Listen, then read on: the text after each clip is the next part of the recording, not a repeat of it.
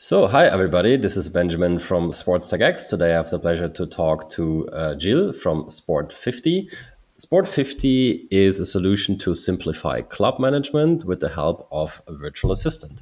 I like this solution very much personally, so I'm very much looking forward to talk to Jill today and find out more about it. Hi, Jill. Hi, Benjamin. Thank you very much for having us with Sport50 on the podcast. Yeah, you're welcome. Like I said, looking forward to talk about your solution. It's a very unique one amongst all the solutions that I've seen over the last month and years. Let's kick it off. And the first question is always about you as the one I'm talking to. So why don't you share a bit about what you've done in the past and what you're doing now? All right, sure. So I'm a 20-year-old entrepreneur from Luxembourg, Europe. I used to play hockey, and like every kid playing hockey, I had big dreams. But like most, I came to the realization at some point that I would probably never make it to the big leagues. So I stuck to what I'm much better at, which is entrepreneurship and technology. So after that, I decided to study business administration. During my studies, I founded my first company, Sports.com with a Z, which is a platform for professional player recruitment. Then after that, I made a short stint in a London-based investment fund, which was very interesting and a very exciting experience. But then I decided, like most entrepreneurs, to listen to my inner voice, and I jumped headfirst into Sport50. So together with my business partner, we founded the company uh, under the roof in my parents' house, like in those cheesy Hollywood movies, where we would sit 14 hours a day in sweatpants, and we're dedicated to build a monster. So 4 years later, here we are. We're still alive. We have grown this into a very interesting business with obviously very much nicer offices, a team of developers, and a lot of customers. And hopefully more to come soon. But it's been a hell of a ride so far, and really hope to continue this journey. Cool. I didn't know the fact about your parents' house, and I'm happy that you made it out of it, and I'm sure they are there as well. Yeah, they were very supportive. Can imagine. So let's talk about Sport50 and what you're doing there. First of all, which problem is it that you're solving? Sure. So we're tackling the problem of volunteering and managing sports organizations, but in a very unique and disruptive way. So let me put this first into context. So there's over 5 million amateur and grassroots organizations. Most of them are led by volunteers. So those are people who each spend, on average, 450 hours of work per year for the organization. And they all have one thing in common. So they have little to no time. They have almost no workforce. And they have very little professional knowledge about this subject. So, in general, volunteering here is the real problem. Now, there's current solutions, who consist in the usage of multiple disconnected tools, for member management, websites, social media, CRM, finance, and so on. And no disrespect to those companies, but this has existed for over 10 years now. But we feel that they haven't really disrupted anything on that market or haven't really solved the problem because, the volunteers still today, they still require time, they still require workforce, and they still require knowledge. So we believe that the root of the problem is not managing an organization, but the idea itself of relying on volunteering, in terms of grassroots and amateur clubs or even on a human workforce for semi-pro and pro organizations. Cool. And the big question, of course, is how do you solve it? What's so special about your solution? I'm sure you don't have an army of volunteers which you send to the clubs, but actually you only have one sort of volunteer, right? So the solution we believe is not just building management tools. Instead, I want the listeners of the podcast to ask themselves a few questions.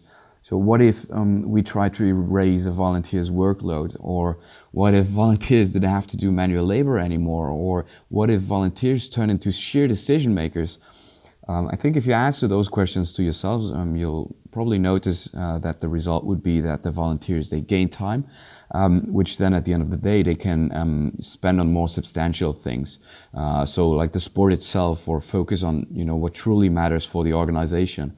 And this is exactly what we're doing. We're trying to replace manual human labor where we can to help these people. So in order to do this, we created a virtual volunteer that takes over a big part of the workload of volunteering. So this volunteer, we call him Tom, and Tom is actually running on artificial intelligence and automation. So basically we try to automate everything around the club. We try to automate fan engagement, social media, media and communication, press relations, operations, marketing, finance, sponsor relations, and so on. So basically we really try to automate everything with Tom, the virtual volunteer. So in general, how it works is Tom tells you what needs to be done for your organization, why, how, and when. And then he asks you for your permission to execute. And boom, the job is done. Sounds pretty simple. Now today, Tom can already execute over 100 tasks. He's faster than volunteers, more independent. And actually, he also makes smarter decisions, given that he bases his decisions on data and analytics. So at the end of the day, we have less workload for human volunteers and also for clubs or federations. They require less workload because we have this virtual volunteer that takes over a big part of it. And now the real human volunteers, they gain time, they gain knowledge. The organization itself increases its members and fans. The club's activity goes up, and actually even the quality of work can increase with the volunteer. So how exactly does it work? That's a bit different. So Tom connects to all kinds of applications. So he connects to different available tools and services and products. Then he exchanges data between those applications. So he's making sure they communicate with each other. Once this is done, he also manages to gather knowledge. So given that he has access to all this data, he understands what's going on. Then once he understands what's going on, we can go on to automated execution of certain tasks. So he understands what needs to be done with the different data sets and with the tools that he has at his hands to achieve certain goal. So this is basically a never-ending process. And this way, Tom turns into a good decision maker, but an even better executioner of those decisions. So this is basically what the assistant does for sports organizations like clubs and federations.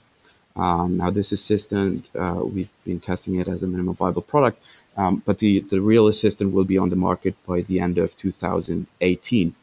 But speaking of it, I want to take the opportunity here on the podcast to shout out to all other sports tech companies and startups, because we're looking for other sports tech companies who want to hook their product or service to our assistant and become part of this disruptive process. So if any of you out there are building cool products within sports, you want to roll them out to a large number of organizations at the same time, well then make sure you get connected to our assistant, and our assistant will help you in bringing your product to the masses by offering it to the organizations. So as a final note, we really try with this assistant to help volunteers and in the end also unite the sports tech ecosystem with our virtual assistant, Tom. Wow, very cool. I like the ambition. And if you can make it, I think that's like a win-win situation for everybody involved. It's good for you, I guess, good for the sports clubs, good for the people who actually do sports in those clubs. But like you just said, also good for other startups who, using your solution to have a platform to push their product. So very cool ambition. And with every big ambition, I think there are also coming some challenges. So what would you say is it in your situation? Is it to integrate all those external solutions in your product? Is it to teach Tony how to be this clever volunteer and to do all the things he can? Or is it maybe something else? What would you say?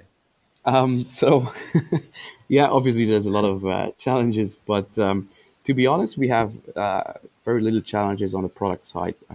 The real challenges, at least in my opinion, is the challenges you really face as a tech company which lies in recruiting talented people, especially developers.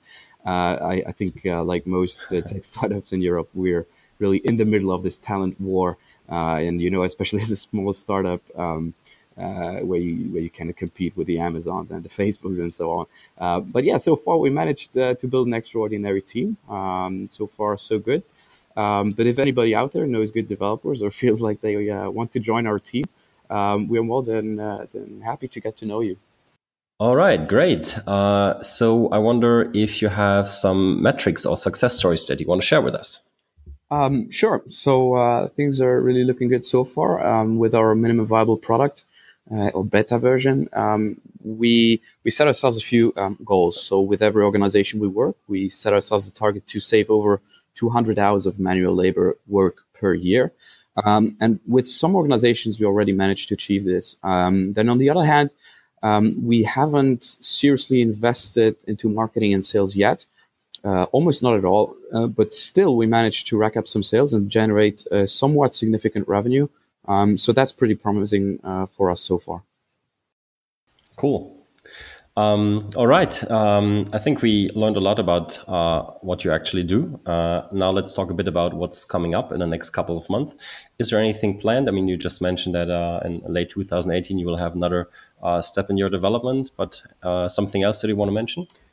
So for the next months, the first step will be the release of the final product, this virtual assistant Tom, which we plan to release by the end of the year.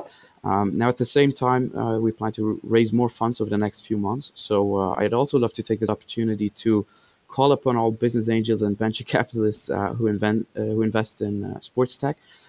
Please do not hesitate to get in touch with us and join us on this adventure. So I'm very confident that we will disrupt the sports industry, and I'm very confident that this company will make an impact. So you as an investor, you really wouldn't want to miss out on this opportunity today. It's very cool because you have an offer for basically everybody today. You have an offer for investors, you have an offer for other startups, you have an offer for people looking for a cool job. So maybe you are already the virtual assistant. I'm not sure yet. Oh, but of course, I mean, as a small startup, you don't always get the opportunity to be on a European podcast. So the way we hustle, we try to make the most out of it. Very cool. All right. Is there anything else we should know about you, or is there anything we did not cover yet?